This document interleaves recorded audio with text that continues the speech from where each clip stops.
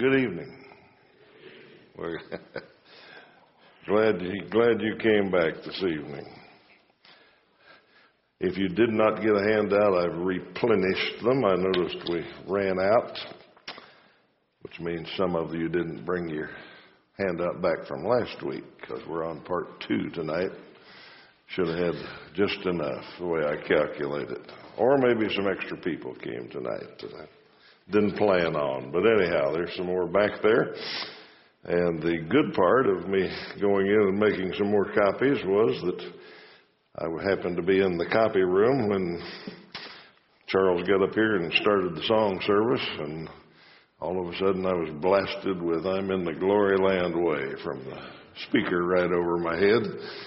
And I reinforced the thought that we ought to be a singing people. It sounded good coming from the other room, and if I was a visitor, that would have impressed me, that you're in the Glory Land Way and you actually sounded like you meant it. So I was impressed. And our songs reinforced all of the true doctrines that I've been teaching the last few weeks. You'll notice there is an evergreen tree in heaven, so some of you a little worried about that physical thing I was talking about. It's right there in that song. There is an evergreen tree there. I think there might be more than one myself, but it's in the song. All right, some of you had a hard afternoon, didn't you? You're tired, worn out. I don't know what else to do here. Well, maybe it's the topic. You're just not too fired up about hearing about hell, evidently. That's our topic. Let's just go ahead and get through it as quick as we can then. We talked about, we started last week, we're working on the end times and the afterlife. We've gone through a number of different topics, and we're finally to the last one, which if you just got a new handout, first thing you do is change that 2F there by hell, change that to 2G. I missed that. That's a typo. We are on the last topic in this big topic of the end times and afterlife. And next week, my plan is to summarize it all, go back through and condense it into one story of what the afterlife is going to be like, from the loosing of Satan all the way to our entering heaven and hell.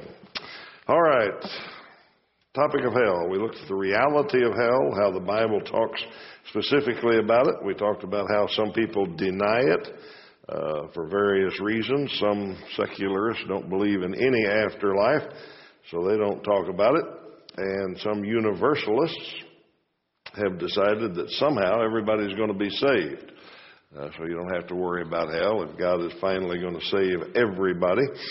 The Universalist Church teaches that, and a lot of other folks are starting to kind of go that direction, which seems reasonable in the spirit of the times, when we are much more tolerant and everybody's okay and everything's all right and God is totally a loving God and all of that. Naturally, society would move toward a universalist viewpoint. Then we finished by talking about the nature of hell, and all we looked at was the images in the Bible. We saw what the Bible specifically talks about when Jesus and others were talking about the state of hell, the place where the wicked will abide eternally, and some pretty bad pictures there that we looked at last week. All right, now we're on the second page, and our question is, which we introduced last time, are those images literal or are they figurative? Is hell really going to be a place of fire and darkness and maggots and all the things that we read as the images in the Bible, or are those just pictures to try to describe how bad it's really going to be? Literal or figurative?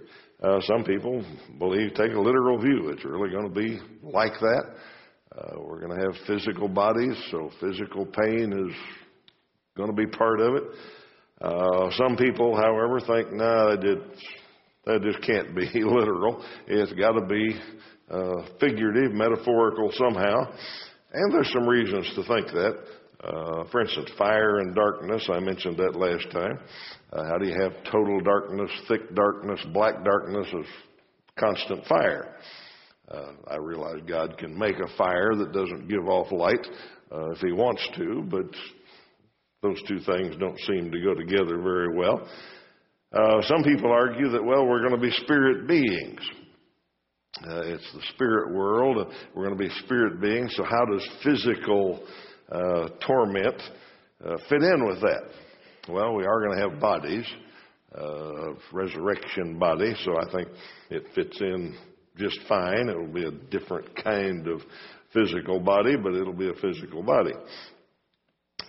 Some people have tried to go a little step further and say, well, here's what those things mean. If they're figurative, here's what they're picturing. And as with anything in the Bible, when you start trying to figure out the picture, unless Jesus himself said this is this, you can get all kinds of answers. But some folks have said the worm that never dies, that's the sinner's conscience, continually gnawing at him, continually reminding him that he made a bad decision.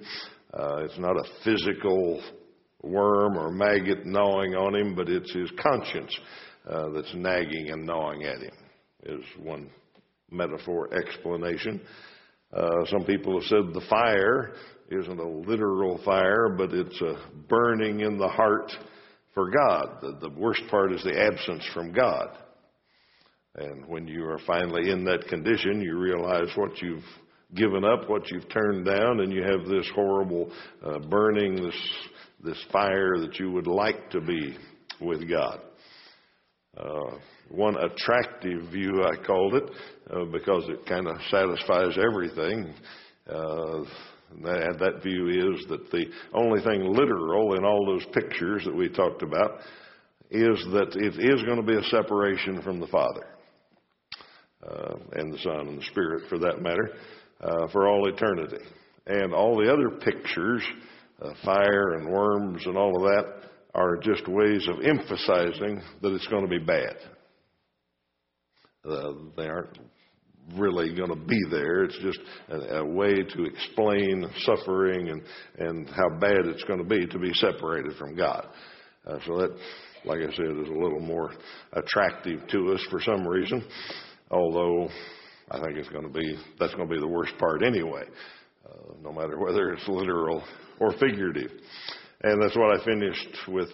The answer there is I can't tell you whether it's literal or figurative, but it's going to be a place of suffering.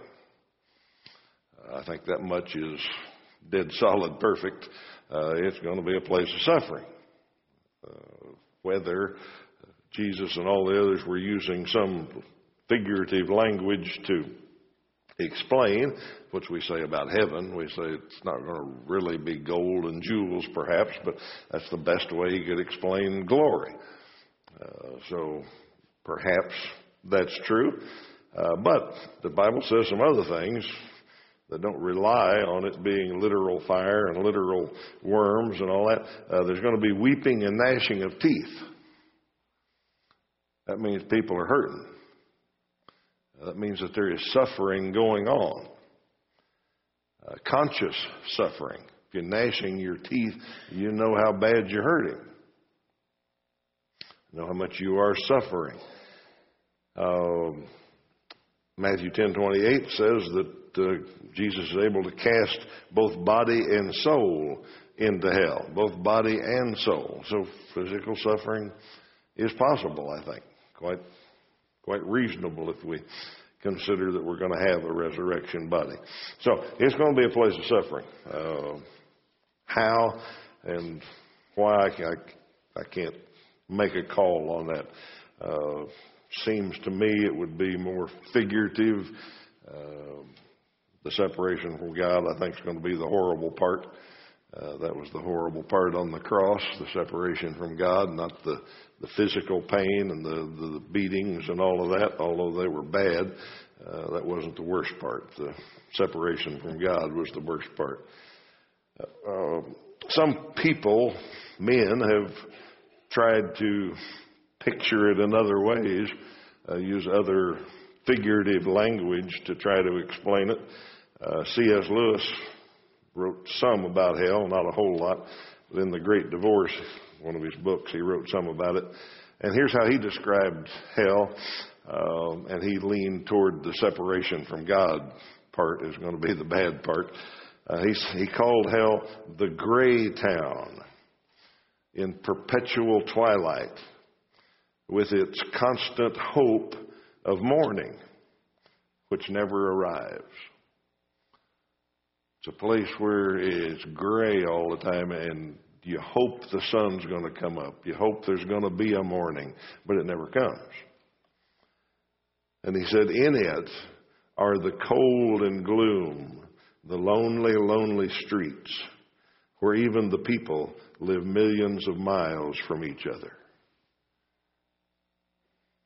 Another picture that some man wrote down to try to emphasize the loneliness and the separation from God. And you take away God and you have no reason for relationships and all of that. So maybe that's a pretty good picture.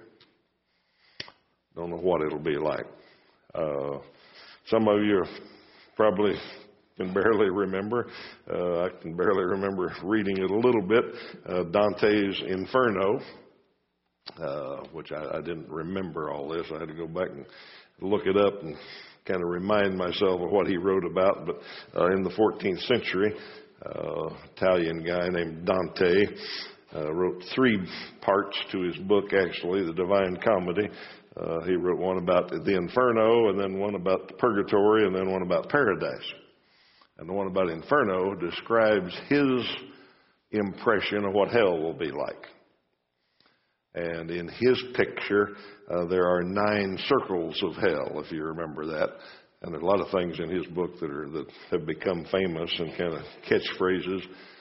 But his 9 circles of hell start with the best people in hell, if you can kind of get your mind around that, on down to the worst. And in the 9th circle, you finally get down to Satan and the folks that are closest to him. Over the gate, and I just jotted down some stuff that I looked up here. Over the gate, as you enter hell, is the famous phrase, "Abandon all hope, ye who enter here." We use that today sometimes and see it other places, but that's what Dante coined as the entrance to hell. Kind of interesting how he thought through it. Of course, he was in the Middle Ages there, the Roman Catholic Church, and all of that greatly influenced what he believed and thought.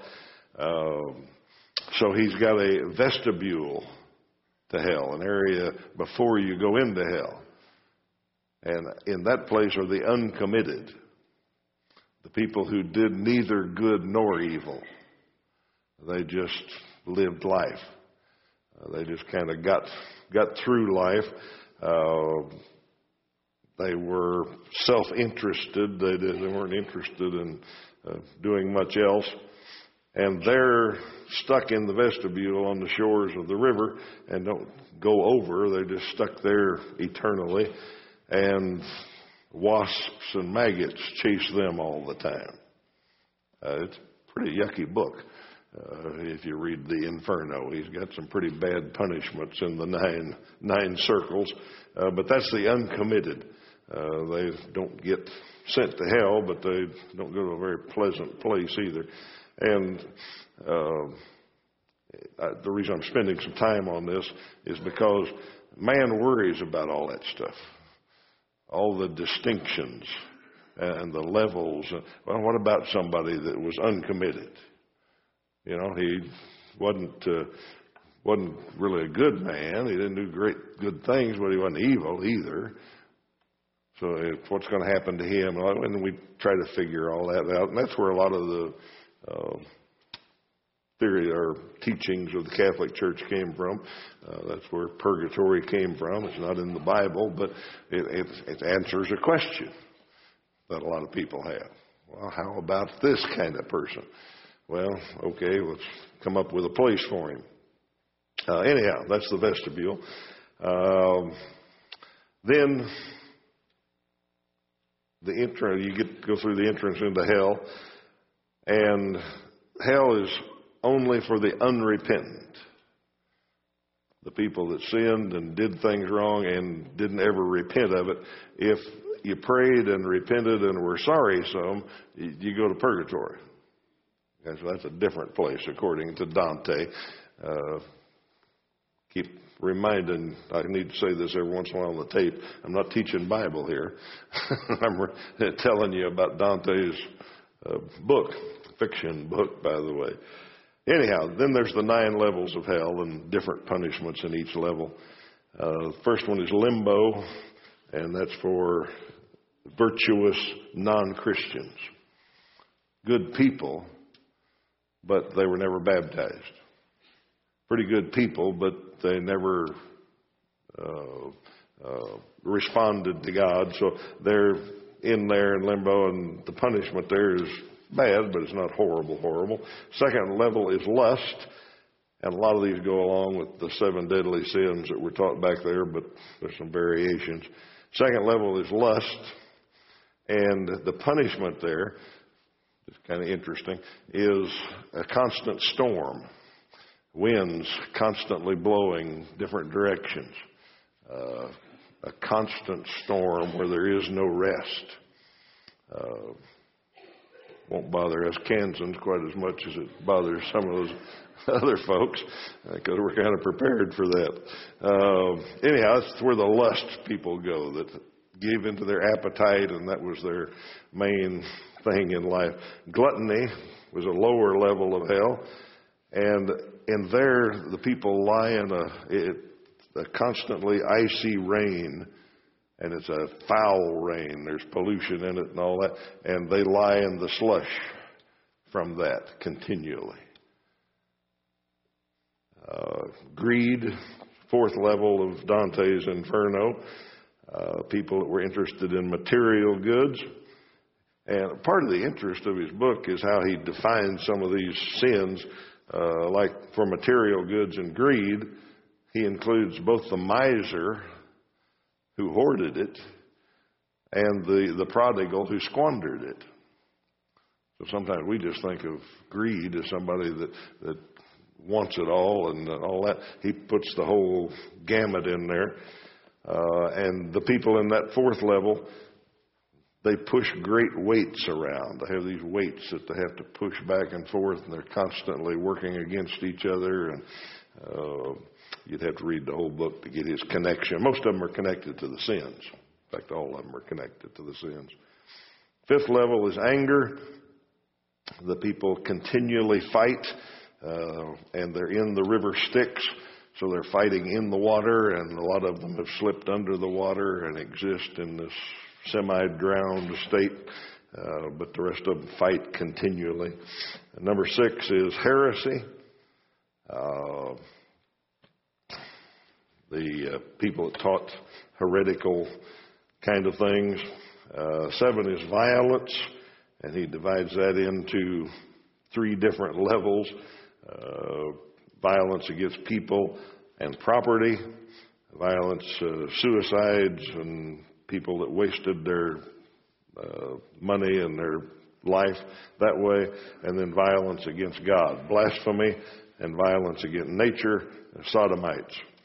And their punishments are all different as you go through those 3 things. The first level, they live in a river of boiling blood and fire. The last ones live in a desert of flaming sand. The sand is on fire, and fiery sand keeps falling from the sky. Number 8, I know you're ready to get through this. Number 8 is fraud, and he's got 10 ditches in fraud that they live in, and different levels of fraud. He goes into it in great detail. By the way, politicians are in ditch 5, according to Dante. In case you wondered where they're in. That's the 8th circle, by the way. And the 9th circle is treachery. People that consciously are traitors and betray other people, and they live in an icy lake, and they're frozen up to different levels depending on how treacherous they were, and out in the middle of the frozen lake is Satan. So anyhow, that's how Dante took his very figurative description of what hell's like. The one thing that he's got in there that I think the Bible backs up in not a huge way, but I think enough, is that the different levels of punishment. I think there is going to be some way that there's a different level of punishment, and I think that we'll mention that the last thing in the handout there. Okay, so those are just some other figurative ideas. Big question is whether it's eternal or not. Well, not the big question. Big question is whether it's figurative or literal, I guess. But another big question is whether it's eternal. And just like some people deny hell, some people deny that it's going to be eternal. The Bible says it's going to be eternal, everlasting. Daniel 12:2, the wicked are raised up to everlasting contempt. Matthew 25:46, the wicked go from the judgment into eternal punishment. And lots of other passages talk about how hell is eternal, it's everlasting, and the word that's used for eternal punishment or eternal hell is exactly the same word that's used for eternal God, eternal heaven, eternal spirit, all of that. There's no different kind of word used there. But some people, as with anything, just can't quite buy that. So some folks have come up with a doctrine called annihilation, annihilationism actually, that instead of going to an eternal place of punishment, you're going to be destroyed. Okay? You're going to cease to exist. You're going to be annihilated. You know, most people that buy or teach that doctrine go ahead with an eternal place of reward. They like that, okay, but they just can't get their minds wrapped around an eternal place of punishment. It just doesn't seem right for God to punish people forever and ever and ever and ever and ever and ever. So they come up with different levels of annihilationism. Jehovah's Witnesses teach that the wicked, they just cease to exist at death. God just annihilates them when they die. So they're gone. And then Seventh-day Adventists do it after the judgment. Once the judgment is finished and people are sentenced to, or rewarded to heaven and then sentenced to hell, I guess, that's when they cease to exist. And then there are some that have come up with an idea that, well, he says punishment and he talks all about hell and he talks about this fire and all that. So they got to stay in there a while. But surely they don't have to stay forever.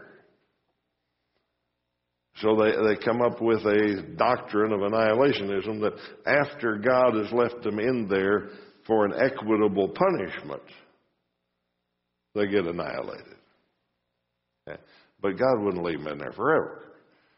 So he can figure that out, I guess, and know how many days or months or eons or whatever he wants to leave them in there. And then whenever they've served their time, if you want to put it that way, then he annihilates them. And a lot of people are teaching that these days, just like a lot of people are teaching universalism. There are a few reasons to believe this. I don't think there's hardly any reason to believe universalism, although we took a few scriptures out of context and kind of got there. But this one has got a few more scriptural backgrounds for annihilationism, I think. And I put two down. First one is, the people that teach this say, well, it really is eternal because it lasts forever. The punishment, once you're annihilated, that lasts forever. But it's not an everlasting punishment.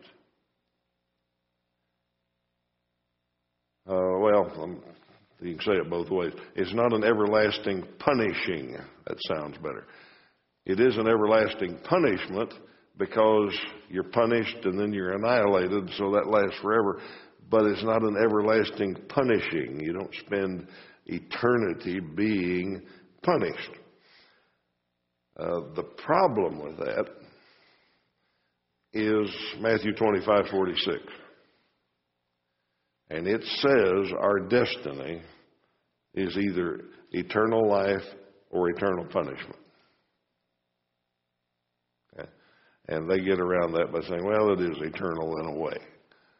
But Matthew 25:46 is pretty clear to me. It's eternal punishment or eternal reward. Eternal life or eternal death. Okay. Now, the second part, I think, makes a little more of a case for annihilationism. Much of the biblical language about hell and punishment and all that talks about death and destruction. It talks about the wicked dying. Romans 6:23, the wages of sin is death. Now we take that and say, well, that's spiritual death. That means eternal hell, eternal punishment. Well, stop and think a little while. Maybe it does mean really death, annihilation. Revelation 21 says the lake of fire is the second death. Okay. When we die physically, we die, our body dies physically. And the second death might be annihilationism, if you read those verses that way. Matthew 10:28 says that God will destroy both body and soul in hell. Philippians 3:19 says their end is destruction. Okay, so the annihilation folks take those passages, and there's others that talk about death and destruction, and say, well, that means he's going to destroy them. That they're going to die finally, eternally, they're going to be gone. That's the argument. I think the Bible overall says that it's eternal punishment. And like I've said, everything else in this whole series is whether I'm right or wrong doesn't matter a whole lot. And I hope I never know if I'm right or wrong on this one. Whatever he does is going to be worse than we can imagine. And if our God decides 100 years in hell is just punishment, that's fine with me. I'm not going to spend much more time worrying about it, but I think we do need to know what some people teach out there since we're studying the subject. I think personally the Bible says eternal enough and talks about it that way that it's going to be some kind of everlasting punishment. But I'll let God handle that any way he wants. Okay, a bigger question than that really is what I put down here last, is the nature of God. How do you justify hell with the nature of God?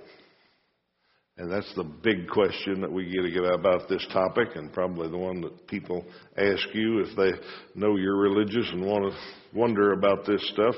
How could a loving God send people to an eternal hell? Okay. And to me, it doesn't matter much difference if you come back and say, well, it's not going to be eternal. He's going to leave them in there 50 years and then wipe them out. That doesn't mollify things much for me. It doesn't change the question much, I don't think. How do you rectify, rationalize, put together a loving God sending people to eternal hell? The Bible says God is love. People know that. They like that verse. 1 John 4:8. Universalists use that argument to say, well, he's going to save everybody because he's love. He's a loving God. The annihilationists say, well, he's so loving that he couldn't leave anybody in there for eternity. He's not going to do that since he's a loving God. The answer to that takes a little more time than 3 minutes, but since we've studied it a lot already, I know you'll get it. The answer is we got to know all of God's nature. Okay? God is love. But God is God, so all of his attributes, all of his characteristics are to the max. They are total, complete, perfect. Yeah. So he's got total, complete, perfect love. He is love. But he's also totally, perfectly, completely holy and totally, completely, perfect, wrathful and kind and severe. He's all of those. He's perfectly just. He's perfectly righteous. And we aren't that way. We're humans.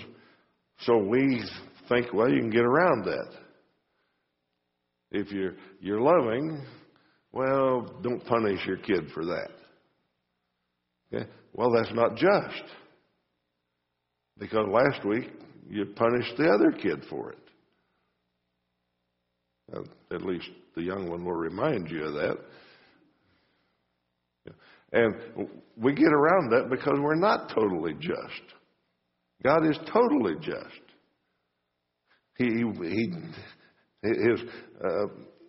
When His holiness is offended by sin, He has to dispense justice. He has to be totally righteous, and He will make the totally right decisions every time. But you read through the Bible and you get these two pictures. I put a few of them down. He's equally a God of holiness and wrath. Hebrews 12:29. He's both kind and severe. Romans 11:22. Paul said, you better remember the kindness and the severity of God. Okay? He's both. He's perfectly both. He's a God who saves and destroys, James 4:12. Okay? And we've been through this in a number of sermon series, so I know you could explain it to anybody pretty well. Because of His love, He wants to save sinners. He doesn't want anybody to go to hell. He didn't make hell for people. Talk about that in a moment. But He wants to save sinners, but when by their free will, which He gave them because He loved us, by their free will, we rebel against His holiness, we're rejecting His love. And when that happens, His righteousness, His perfect righteousness, requires that His wrath be poured out. It's not halfway on anything. It's total, complete, perfect on everything. So when you understand the entire nature of God, all of this fits together perfect. Now, I put a couple of other considerations down there. We do those two and then one more. Well, let me do one more first. Brother Rob, I don't think Rob's here tonight, but he told me last week, because I mentioned this, that how does a loving God send people to hell? He said one answer to that is that He loved His Son so much that He gave His Son for us. He turned His back on His Son for us. That's what a loving God did. So if now He turns and says, okay, forget it, I know you messed up, but I'm going to save you anyway. How about that love for His Son? Then that was all negated. That's all wasted. Okay? So, and I thought, that's a good way to think about it. He is totally love. And He invested that love totally in His Son to save us who He totally loves. Okay, the two I put down here. One is God doesn't send anybody to hell, especially arbitrarily. We choose if we want to go there. Okay? He gave us free will. Sin is our choice. We get to decide. We're going to obey Him or aren't we? And not only that, but since He knew we'd mess up, choose the wrong things sometimes, He provided a way for us to be saved from sin. He sent Jesus to the cross like we just talked about. If we reject Jesus, if we hear that story and say, no, I don't need Him, that's our choice. Okay, I choose to go to the bad place. Okay, sometimes we don't think it all the way through and say that, but that's what's happening. And God's not sending anybody there arbitrarily. And I didn't even put it down here, but hell's not made for us. It's made for the devil and his angels. And then if we choose to go there with them, we can make that choice. Okay, and the last piece, I think there will be degrees of punishment. When we studied heaven, I told you I thought there'd be degrees of reward there somehow, especially at the judgment. But the Bible does imply that there's going to be degrees of punishment. The story in Luke 12, 47 to 48, talks about some getting many lashes and some getting few lashes. Okay? And it's a story about punishing in eternal hell. Matthew 10:15 says that the punishment of some will be more bearable for some than others. How, I don't know. I don't know if it's 9 circles or what. But the Bible does say those few things that lead me to believe that there should be degrees of punishment. And just looking at people, looking at the world, we realize that makes sense.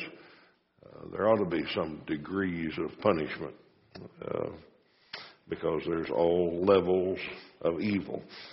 All right.